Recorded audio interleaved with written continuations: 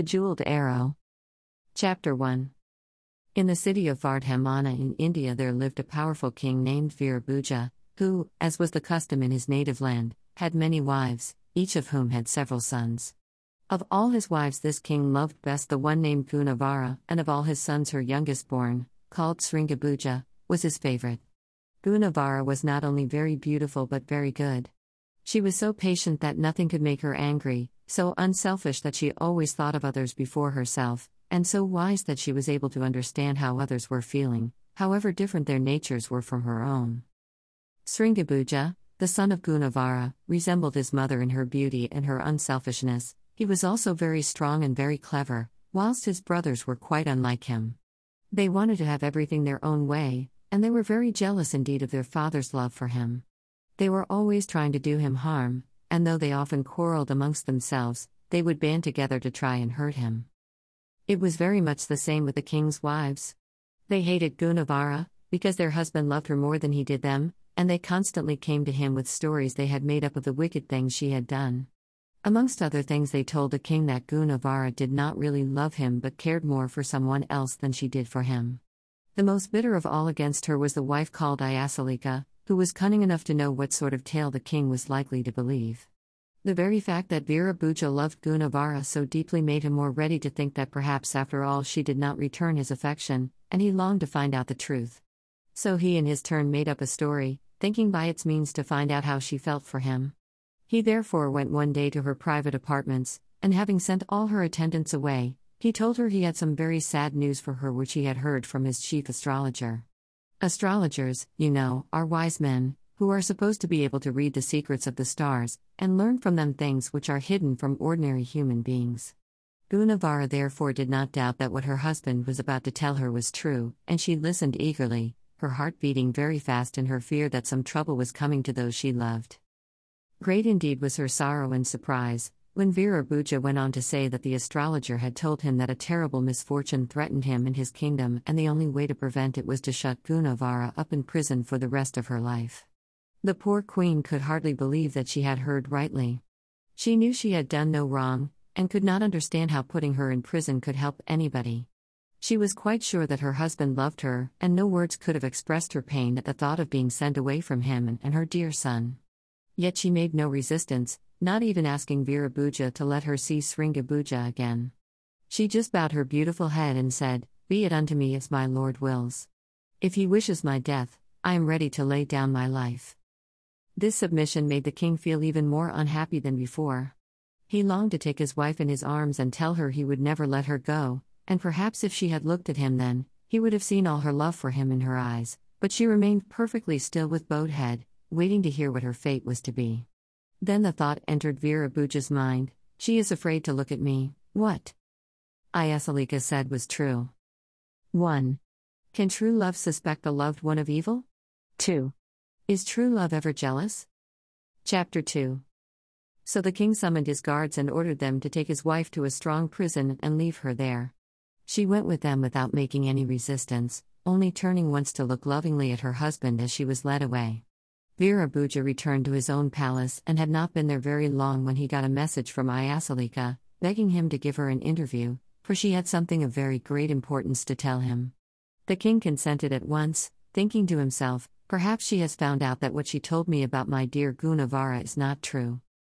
Great then was his disappointment when the wicked woman told him she had discovered a plot against his life. The son of Gunavara and some of the chief men of the kingdom, she said, had agreed together to kill him, so that Sringabhuja might reign in his stead. She and some of the other wives had overheard conversations between them, and were terrified lest their beloved lord should be hurt. The young prince, she declared, had had some trouble in persuading the nobles to help him, but he had succeeded at last. Virabhuja simply could not believe this story, for he trusted his son as much as he loved him, and he sent the mischief maker away, telling her not to dare to enter his presence again. For all that he could not get the matter out of his head. He had Sringabhuja carefully watched, and as nothing against him was found out, he was beginning to feel more easy in his mind, and even to think of going to see Gunavara in her prison to ask her to confide in him, when something happened which led him to fear that after all his dear son was not true to him. This was what made him uneasy. He had a wonderful arrow, set with precious jewels, which had been given to him by a magician, and had the power of hitting without fail whatever it was aimed at from however great a distance. The very day he had meant to visit his ill-treated wife, he missed this arrow from the place in which he kept it concealed. This distressed him very much, and after seeking it in vain, he summoned all those who were employed in the palace to his presence, and asked if any of them knew anything about the arrow. He promised that he would forgive anyone who helped him to get it back, even if it were the thief himself, but added that, if it was not found in 3 days, he would have all the servants beaten until the one who had stolen it confessed. Do you think this was the best way to find out who had taken the arrow? How would you have said about learning the truth if you had been the king? Chapter 3. Now the fact of the matter was that Iasalika, who had told the wicked story about Gunavara, knew where the king kept the arrow, had taken it to her private rooms, and had sent for her own sons and those of the other wives, all of whom hated Sringabuja, to tell them of a plot to get their brother into disgrace. You know, she said to them, how much better your father loves Sringabuja than he does any of you, and that, when he dies, he will leave the kingdom and all his money to him. Now I will help you to prevent this by getting rid of Sringabuja. You must have a great shooting match, in which your brother will be delighted to take part, for he is very proud of his skill with the bow and arrow. On the day of the match, I will send for him and give him the jeweled arrow belonging to your father to shoot with, telling him the king had said I might lend it to him. Your father will then think he stole it and order him to be killed. The brothers were all delighted at what they thought a very clever scheme, and did just what Iasalika advised. When the day came, great crowds assembled to see the shooting at a large target set up near the palace. The king himself and all his court were watching the scene from the walls, and it was difficult for the guards to keep the course clear. The brothers, beginning at the eldest, all pretended to try and hit the target, but none of them really wished to succeed, because they thought that, when Sringabuja's turn came, as their father's youngest son, he would win the match with the jeweled arrow. Then the king would order him to be brought before him, and he would be condemned to death or imprisonment for life. Now, as very often happens, something no one in the least expected upset the carefully planned plot. Just as Sringabuja was about to shoot at the target, a big crane flew onto the ground between him and it, so that it was impossible for him to take proper aim. The brothers, seeing the bird and anxious to shoot it for themselves, all began to clamor that they should be allowed to shoot again. Nobody made any objection, and Sringabuja stood aside, with the jeweled arrow in the bow, waiting to see what they would do, but feeling sure that he would be the one to kill the bird. Brother after brother tried, but the great creature still remained untouched, when a traveling mendicant stepped forward and cried aloud. That is no bird, but an evil magician who has taken that form to deceive you all. If he is not killed before he takes his own form again, he will bring misery and ruin upon this town and the surrounding country. You know perhaps that mendicants or beggars in India are often holy men whose advice even kings are glad to listen to, so that, when everyone heard what this beggar said, there was great excitement and terror. For many were the stories told of the misfortunes Rakshas or evil magicians had brought on other cities. The brothers all wanted to try their luck once more, but the beggar checked them, saying, No, no. Where is your youngest brother Sringabuja? He alone will be able to save your homes, your wives and your children, from destruction. Then Sringabuja came forward, and as the sun flashed upon the jewels and the stolen arrow, revealing to the watching king that it was his own beloved son who had taken it, the young prince let it fly straight for the bird. It wounded but did not kill the crane, which flew off with the arrow sticking in its breast, the blood dripping from it in its flight, which became gradually slower and slower. At the sight of the bird going off with the precious jeweled arrow, the king was filled with rage and sent orders that Sringabuja should be fetched to his presence immediately. But before the messengers reached him, he had started in pursuit of the bird, guided by the blood drops on the ground. Did the brothers show wisdom in the plot they laid against their brother?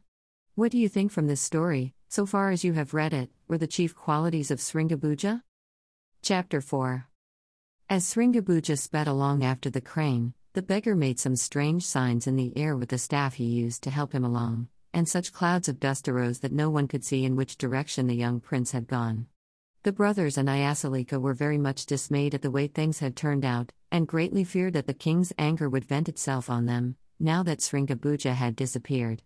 Veerabuja did send for them, and asked them many questions, but they all kept the secret of how Sringabuja had got the arrow and promised to do all they could to help to get it back.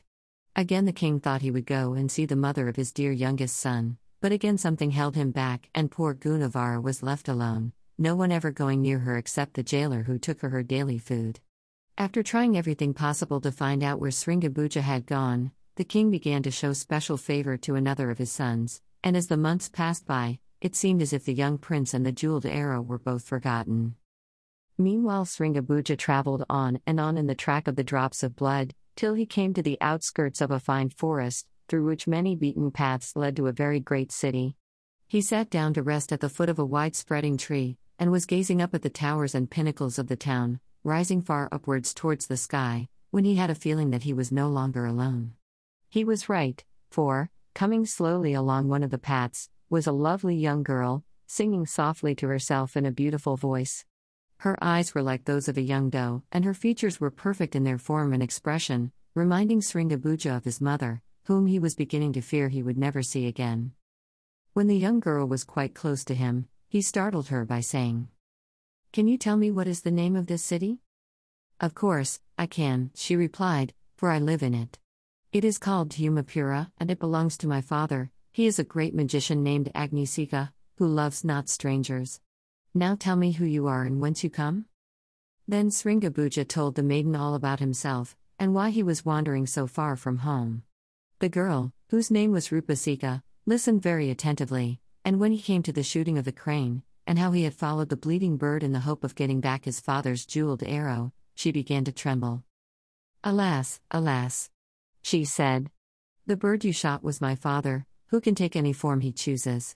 He returned home but yesterday, and I drew the arrow from his wound and dressed the hurt myself. He gave me the jeweled arrow to keep, and I will never part with it. As for you, the sooner you depart the better, for my father never forgives, and he is so powerful that you would have no chance of escape if he knew you were here." Hearing this, Sringabuja became very sad, not because he was afraid of Agnisika, but because he knew that he already loved the fair maiden who stood beside him, and was resolved to make her his wife. She too felt drawn towards him, and did not like to think of his going away. Besides this, she had much to fear from her father, who was as cruel as he was mighty, and had caused the death already of many lovers who had wished to marry her. She had never cared for any of them, and had been content to live without a husband, spending her life in wandering about near her home and winning the love of all who lived near her, even that of the wild creatures of the forest, who would none of them dream of hurting her. Often and often she stood between the wrath of her father and those he wished to injure, for, wicked as he was, he loved her and wanted her to be happy. Do you think that a really wicked man is able to love anyone truly? What would have been the best thing for Sringabuja to do, when he found out who the bird he had shot really was? Chapter 5. Rupasika did not take long to decide what was best for her to do. She said to the prince, "I will give you back your golden arrow, and you must make all possible haste out of our country before my father discovers you are here." "No. No. No. 1,000 times no," cried the prince. "Now I have once seen you, I can never, never leave you. Can you not learn to love me and be my wife?" Then he fell prostrate at her feet, and looked up into her face so lovingly that she could not resist him. She bent down towards him, and the next moment they were clasped in each other's arms, quite forgetting all the dangers that threatened them. Rupasika was the first to remember her father, and drawing herself away from her lover, she said to him, "Listen to me, and I will tell you what we must do. My father is a magician, it is true, but I am his daughter, and I inherit some of his powers. If only you will promise to do exactly as I tell you, I think I may be able to save you, and perhaps even become your wife. I am the youngest of a large family and my father's favorite. I will go and tell him that a great and mighty prince, hearing of his wonderful gifts, has come to our land to ask for an interview with him. Then I will tell him that I have seen you, fallen in love with you, and want to marry you. He will be flattered to think his fame has spread so far, and will want to see you, even if he refuses to let me be your wife. I will lead you to his presence and leave you with him alone. If you really love me, you will find the way to win his consent, but you must keep out of his sight till I have prepared the way for you. Come with me now, and I will show you a hiding place." Rupasika then led the prince far away into the depths of the forest, and showed him a large tree, the wide-spreading branches of which touched the ground, completely hiding the trunk, in which there was an opening large enough for a man to pass through. Steps cut in the inside of the trunk led down to a wide space underground, and there the magician's daughter told her lover to wait for her return. "Before I go," she said, "I will tell you my own password, which will save you from death if you should be discovered. It is lotus flower, and everyone to whom you say it will know that you are under my protection." When Rupasika reached the palace, she found her father in a very bad humor, because she had not been to ask how the wound in his breast was getting on. She did her best to make up for her neglect, and when she had dressed the wound very carefully, she prepared a dainty meal for her father with her own hands, waiting upon him herself whilst he ate it. All this pleased him, and he was in quite an amiable mood when she said to him, "Now I must tell you that I too have had an adventure. As I was gathering herbs in the forest, I met a man I had never seen before, a tall handsome young fellow looking like a prince, who told me he was seeking the palace of a great and wonderful magician, of whose marvelous deeds he had heard. Who could that magician have been but you, my father?" She added, "I told him I was your daughter, and he entreated me to ask you to grant him an interview." Agnisika listened to all this without answering a word. He was pleased at this fresh proof that his fame had spread far and wide, but he guessed at once that Rupasika had not told him the whole truth. He waited for her to go on, and as she said no more, he suddenly turned angrily upon her and in a loud voice asked her, "And what did my daughter answer?" Then Rupasika knew that her secret had been discovered. And rising to her full height, she answered proudly, "I told him I would seek you and ask you to receive him. And now I will tell you, my father, that I have seen the only man I will ever marry, and if you forbid me to do so, I will take my own life, for I cannot live without him." "Send for the man immediately," cried the magician, "and you shall hear my answer when he appears before me." "I cannot send," replied Rupasika, "for none knows where I have left him, nor will I fetch him till you promise that no evil shall befall him." At first Agnisika laughed aloud and declared that he would do no such thing. But his daughter was as obstinate as he was, and finding that he could not get his own way unless he yielded to her, he said crossly, "He shall keep his fine head on his shoulders, and leave the palace alive, but that is all I will say." "But that is not enough," said Rupasika. "Say after me, not a hair of his head shall be harmed, and I will treat him as an honored guest, or your eyes will never rest on him." At last the magician promised, thinking to himself that he would find some way of disposing of Sringabuja, if he did not fancy him for a son-in-law. The words she wanted to hear were hardly out of her father's mouth before Rupasika sped away, as if on the wings of the wind, full of hope that all would be well. She found her lover anxiously awaiting her, and quickly explained how matters stood. "You had better say nothing about me to my father at first," she said, "but only talk about him and all you have heard of him. If only you could get him to like you and want to keep you with him, it would help us very much.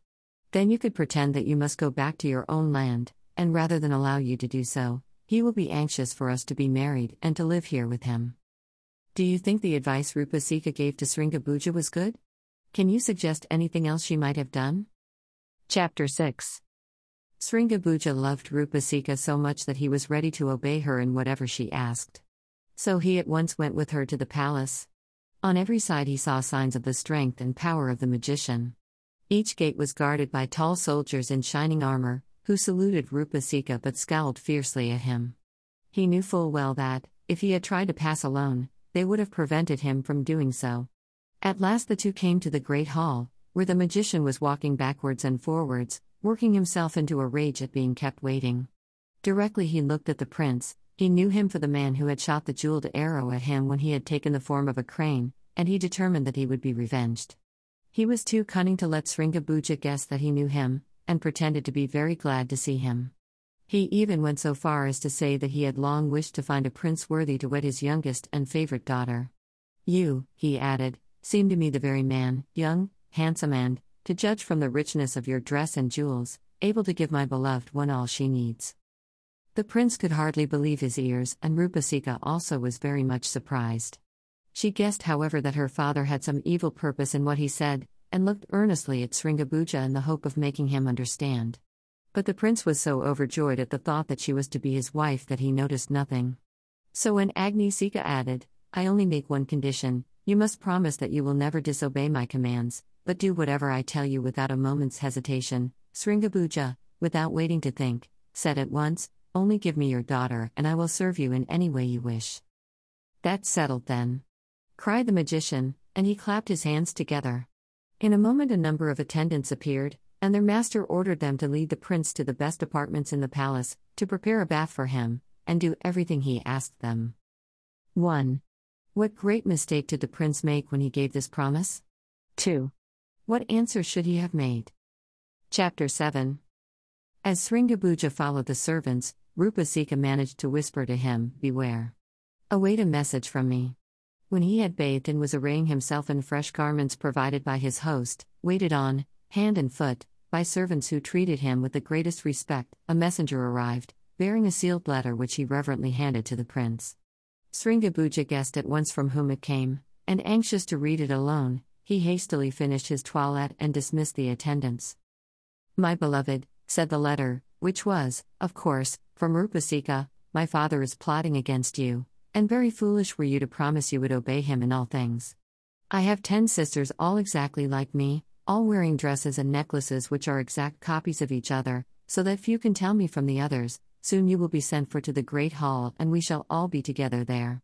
My father will bid you choose your bride from amongst us, and if you make a mistake all will be over for us. But I will wear my necklace on my head instead of round my neck, and thus will you know your own true love. And remember, my dearest, to obey no future command without hearing from me, for I alone am able to outwit my terrible father." Everything happened exactly as Rupasika described. The prince was sent for by Agnisika, who, as soon as he appeared, gave him a garland of flowers and told him to place it round the neck of the maiden who was his promised bride. Without a moment's hesitation Sringabuja picked out the right sister, and the magician, though inwardly enraged, pretended to be so delighted at this proof of a lover's clear-sightedness that he cried, "You are the son-in-law for me. The wedding shall take place tomorrow." 1. Can you understand how it was that the magician did not notice the trick Rupasika had played upon him? 2. What fault blinds people to the truth more than any other? Chapter 8. When Sringabuja heard what Agnisika said, he was full of joy, but Rupasika knew well that her father did not mean a word of it. She waited quietly beside her lover, till the magician bade all the sisters but herself leave the hall. Then the magician, with a very wicked look on his face, said, "Before the ceremony there is just one little thing you must do for me, dear son-in-law that is to be. Go outside the town, and near the most westerly tower you will find a team of oxen and a plough awaiting you. Close to them is a pile of 300 bushels of sesame seed. This you must sow this very day, or instead of a bridegroom you will be a dead man tomorrow." Great was the dismay of Sringabuja when he heard this. But Rupasika whispered to him, "Fear not, for I will help you." Sadly the prince left the palace alone, to seek the field outside the city, the guards, who knew he was the accepted lover of their favorite mistress, letting him pass unhindered. There, sure enough, near the western tower were the oxen, the plough and a great pile of seed. Never before had poor Sringabuja had to work for himself, but his great love for Rupasika made him determined to do his best. So he was about to begin to guide the oxen across the field, when, behold, all was suddenly changed. Instead of an unploughed tract of land, covered with weeds, was a field with rows and rows of regular furrows. The piles of seed were gone, and flocks of birds were gathering in the hope of securing some of it as it lay in the furrows. As Sringabuja was staring in amazement at this beautiful scene, he saw Rupasika, looking more lovely than ever, coming towards him. Not in vain, she said to him, "Am I my father's daughter? I too know how to compel even nature to do my will, but the danger is not over yet. Go quickly back to the palace, and tell Agnisika that his wishes are fulfilled." 1. Can the laws of nature ever really be broken? 2. What is the only way in which man can conquer nature? Chapter 9. The magician was very angry indeed when he heard that the field was ploughed and the seed sown. He knew at once that some magic had been at work, and suspected that Rupasika was the cause of his disappointment. Without a moment's hesitation he said to the prince, "No sooner were you gone than I decided not to have that seed sown. Go back at once, and pile it up where it was before."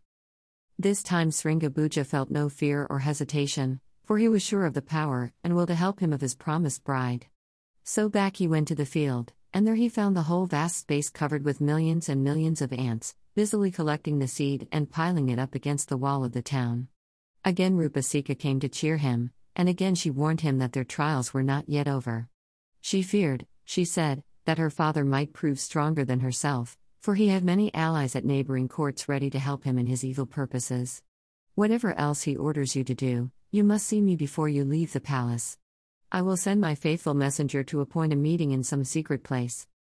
Agnisika was not much surprised when the prince told him that his last order had been obeyed, and thought to himself, I must get this tiresome fellow out of my domain, where that too clever child of mine will not be able to help him. Well, he said, I suppose the wedding must take place tomorrow after all, for I am a man of my word. We must now set about inviting the guests. You shall have the pleasure of doing this yourself, then my friends will know beforehand what a handsome young son-in-law I shall have. The first person to summon to the wedding is my brother Tumasika, who has taken up his abode in a deserted temple a few miles from here. You must ride at once to that temple, rein up your steed opposite it, and cry, Tumasika, your brother Agnisika has sent me hither to invite you to witness my marriage with his daughter Rupasika tomorrow. Come without delay. Your message given, ride back to me, and I will tell you what farther tasks you must perform before the happy morrow dawns. When Sringabuja left the palace, he knew not where to seek a horse to bear him on this new errand. But as he was nearing the gateway by which he had gone forth to sow the field with seed, a handsome boy approached him and said, If my lord will follow me, I will tell him what to do. Somehow the voice sounded familiar, and when the guards were left far enough behind to be out of hearing, the boy looked up at Sringabuja with a smile that revealed Rupasika herself. Come with me, she said, and taking his hand, she led him to a tree beneath which stood a noble horse, richly caparisoned, which pawed the ground and whinnied to its mistress, as she drew near. You must ride this horse, said Rupasika, who will obey you if you but whisper in his ear, and you must take earth, water, wood and fire with you, which I will give you. You must go straight to the temple, and when you have called out your message, turn without a moment's delay, and ride for your life as swiftly as your steed will go, looking behind you all the time. No guidance will be necessary, for Marut, that is my horse's name, knows well what he has to do. Then Rupasika gave Sringabuja a bowl of earth, a jar of water, a bundle of thorns and a brazier full of burning charcoal, hanging them by strong thongs upon the front of his saddle so that he could reach them easily. My father, she told him, has given my uncle instructions to kill you, and he will follow you upon his swift Arab steed. When you hear him behind you, fling earth in his path. If that does not stop him, pour out some of the water, and if he still perseveres, scatter the burning charcoal before him. 1. Can you discover any hidden meaning in the use of earth, water, thorns and fire, to stop the course of the wicked magician? 2. Do you think the prince loved Rupasika better than he loved himself? Chapter 10. Away went the prince after he had received these instructions, and very soon he found himself opposite the temple, with the images of 3 of the gods worshipped in India to prove that it had been a sanctuary before the magician took up his abode in it. Directly Sringabuja shouted out his message to Tumasika, the wicked dweller in the temple came rushing forth from the gateway, mounted on a huge horse, which seemed to be belching forth flames from its nostrils as it bounded along. For one terrible moment Sringabuja feared that he was lost, but Marut, putting forth all his strength, kept a little in advance of the enemy, giving the prince time to scatter earth behind him. Immediately a great mountain rose up, barring the road, and Sringabuja felt that he was saved. He was mistaken, for, as he looked back, he saw Tumasika coming over the top of the mountain. The next moment the magician was close upon him. So he emptied his bowl of water, and, behold, a huge river with great waves hid pursuer and pursued from each other. Even this did not stop the mighty Arab horse, which swam rapidly across, the rider loudly shouting out orders to the prince to stop. When the prince heard the hoofs striking on the dry ground behind him again, he threw out the thorns, and a dense wood sprouted up as if by magic, which for a few moments gave fresh hope of safety to Sringabuja, for it seemed as if even the powerful magician would be unable to get through it. He did succeed, however, but his clothes were nearly torn off his back, and his horse was bleeding from many wounds made by the cruel thorns. Sringabuja too was getting weary, and remembered that he had only one more chance of checking his relentless enemy. He could almost feel the breath of the panting steed as it drew near, and with a loud cry to his beloved Rupasika, he threw the burning charcoal on the road. In an instant the grass by the wayside, the trees overshadowing it, and the magic wood which had sprung from the thorns, were alight, burning so fiercely that no living thing could approach them safely. The wicked magician was beaten at last, and was soon himself fleeing away, as fast as he could, with the flames following after him as if they were eager to consume him. Whether his enemy ever got back to his temple, Sringabuja never knew. Exhausted with all he had been through, the young prince was taken back to the palace by the faithful Marut, and there he found his dear Rupasika awaiting him. She told him that her father had promised her that, if the prince came back, he would oppose her marriage no longer. For, he said, if he can escape your uncle, he must be more than mortal, and worthy even of my daughter. He does not in the least expect to see you again, added Rupasika, and even if he allows us to marry, he will never cease to hate you, for I am quite sure he knows that you shot the jeweled arrow at him when he was in the form of a crane. If I ever am your wife, he will try to punish you through me. But have no fear, I shall know how to manage him. Fresh powers have been lately given to me by another uncle whose magic is stronger than that of any of my other relations.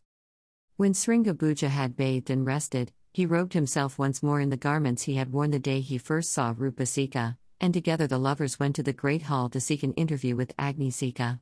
The magician, who had made quite sure that he had now got rid of the unwelcome suitor for his daughter's hand, could not contain his rage at seeing him walk in with her as if the two were already wedded.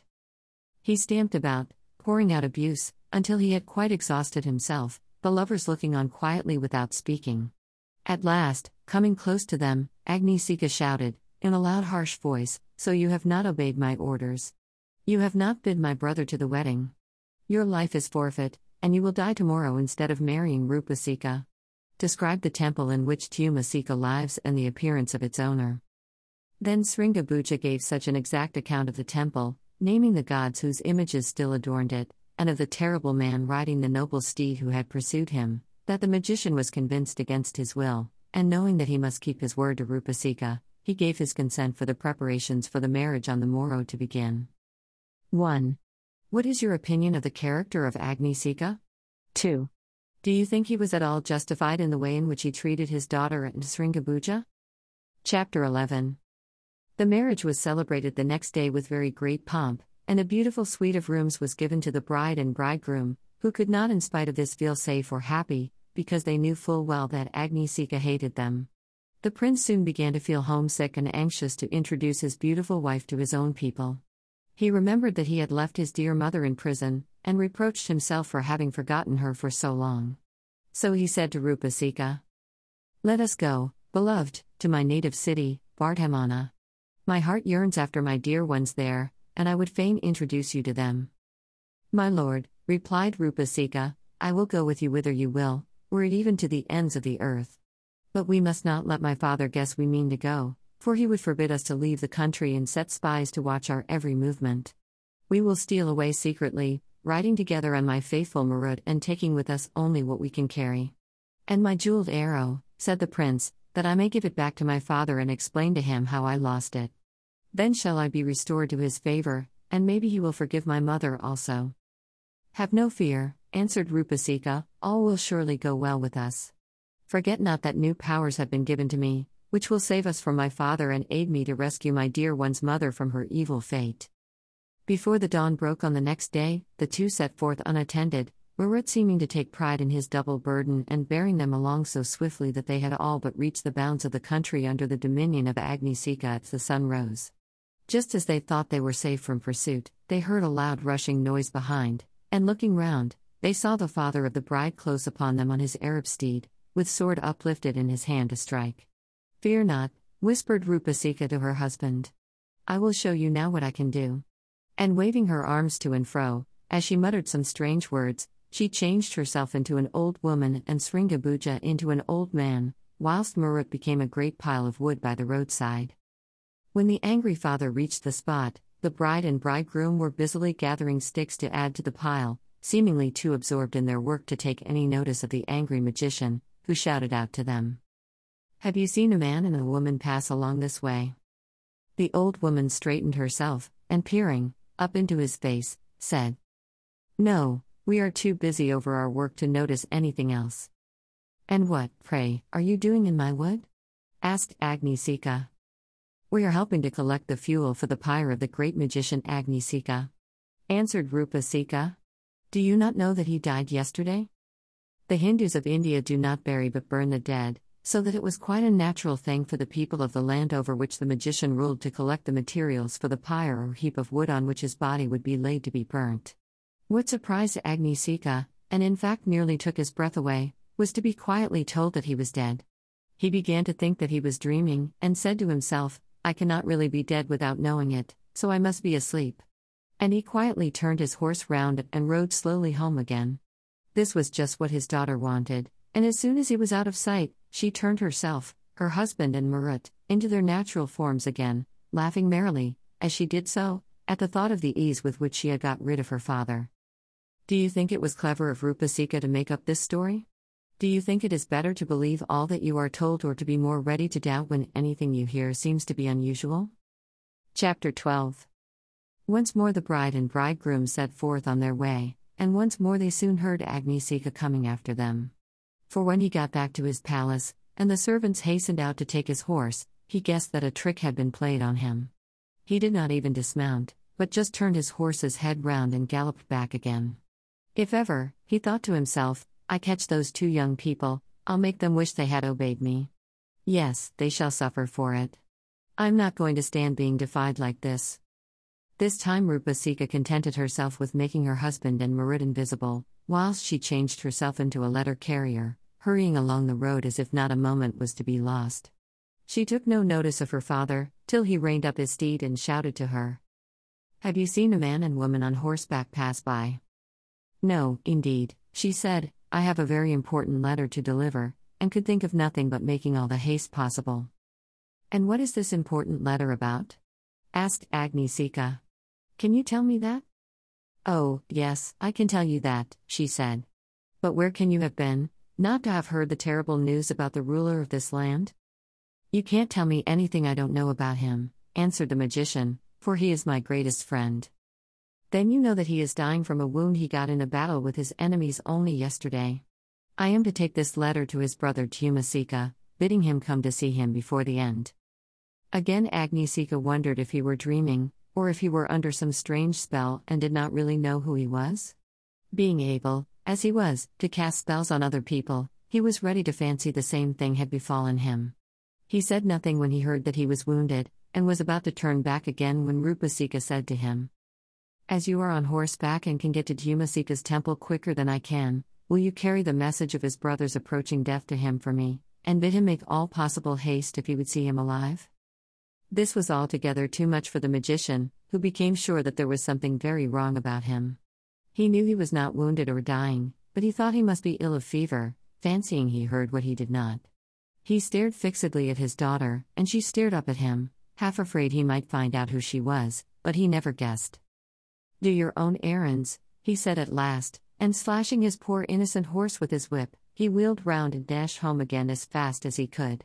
Again his servants ran out to receive him, and he gloomily dismounted, telling them to send his chief counselor to him in his private apartments. Shut up with him, he poured out all his troubles, and the counselor advised him to see his physician without any delay, for he felt sure that these strange fancies were caused by illness. The doctor, when he came, was very much puzzled, but he looked as wise as he could, ordered perfect rest and all manner of disagreeable medicines. He was very much surprised at the change he noticed in his patient, who, instead of angrily declaring that there was nothing the matter with him, was evidently in a great fright about his health. He shut himself up for many days, and it was a long time before he got over the shock he had received, and then it was too late for him to be revenged or the lovers. Can you explain what casting a spell means? Can you give an instance of a spell being cast on anyone you have heard of? Chapter 13. Having really got rid of Agnisika, Rupasika and her husband were very soon out of his reach and in the country belonging to Sringabuja's father, who had bitterly mourned the loss of his favorite son. When the news was brought to him that two strangers, a handsome young man and a beautiful woman, who appeared to be husband and wife, had entered his capital, he hastened forth to meet them, hoping that perhaps they could give him news of Sringabuja. What was his joy when he recognized his dear son, holding the jeweled arrow, which had led him into such trouble, in his right hand, as he guided Mara with his left. The king flung himself from his horse, and Sringabuja, giving the reins to Rupasika, also dismounted. The next moment he was in his father's arms, everything forgotten and forgiven in the happy reunion. Great was the rejoicing over Sringabuja's return and hearty was the welcome given to his beautiful bride, who quickly won all hearts but those of the wicked wives and sons who had tried to harm her husband and his mother. They feared the anger of the king, when he found out how they had deceived him, and they were right to fear. Sringabuja's very first act was to plead for his mother to be set free. He would not tell any of his adventures, he said, till she could hear them too, and the king, full of remorse for the way he had treated her, went with him to the prison in which she had been shut up all this time. What was poor Gunavara's joy when the two entered the place in which she had shed so many tears! She could not at first believe her eyes or ears, but soon she realized that her sufferings were indeed over. She could not be quite happy till her beloved husband said he knew she had never loved anyone but him. She had been accused falsely, she said, and she wanted the woman who had told a lie about her to be made to own the truth. This was done in the presence of the whole court, and when judgment had been passed upon Ayasalika, the brothers of Sringabuja were also brought before their father, who charged them with having deceived him. They too were condemned, and all the culprits would have been taken to prison and shut up for the rest of their lives, if those they had injured had not pleaded for their forgiveness. Gunavara and her son prostrated themselves at the foot of the throne, and would not rise till they had won pardon for their enemies. Ayasalika and the brothers were allowed to go free, but Sringabuja, though he was the youngest of all the princes, was proclaimed heir to the crown after his father's death. His brothers, however, never ceased to hate him, and when he came to the throne, they gave him a great deal of trouble. He had many years of happiness with his wife and parents before that, and never regretted the mistake about the jeweled arrow, since but for it he would, he knew, never have seen his beloved Rupasika. What is the chief lesson to be learned from this story? Do Jan think it was good for those who had told lies about Gunavara and her son to be forgiven so easily? Can you give any instances of good coming out of evil and of evil coming out of what seemed good? Do you think Rupasika deserved all the happiness that came to her?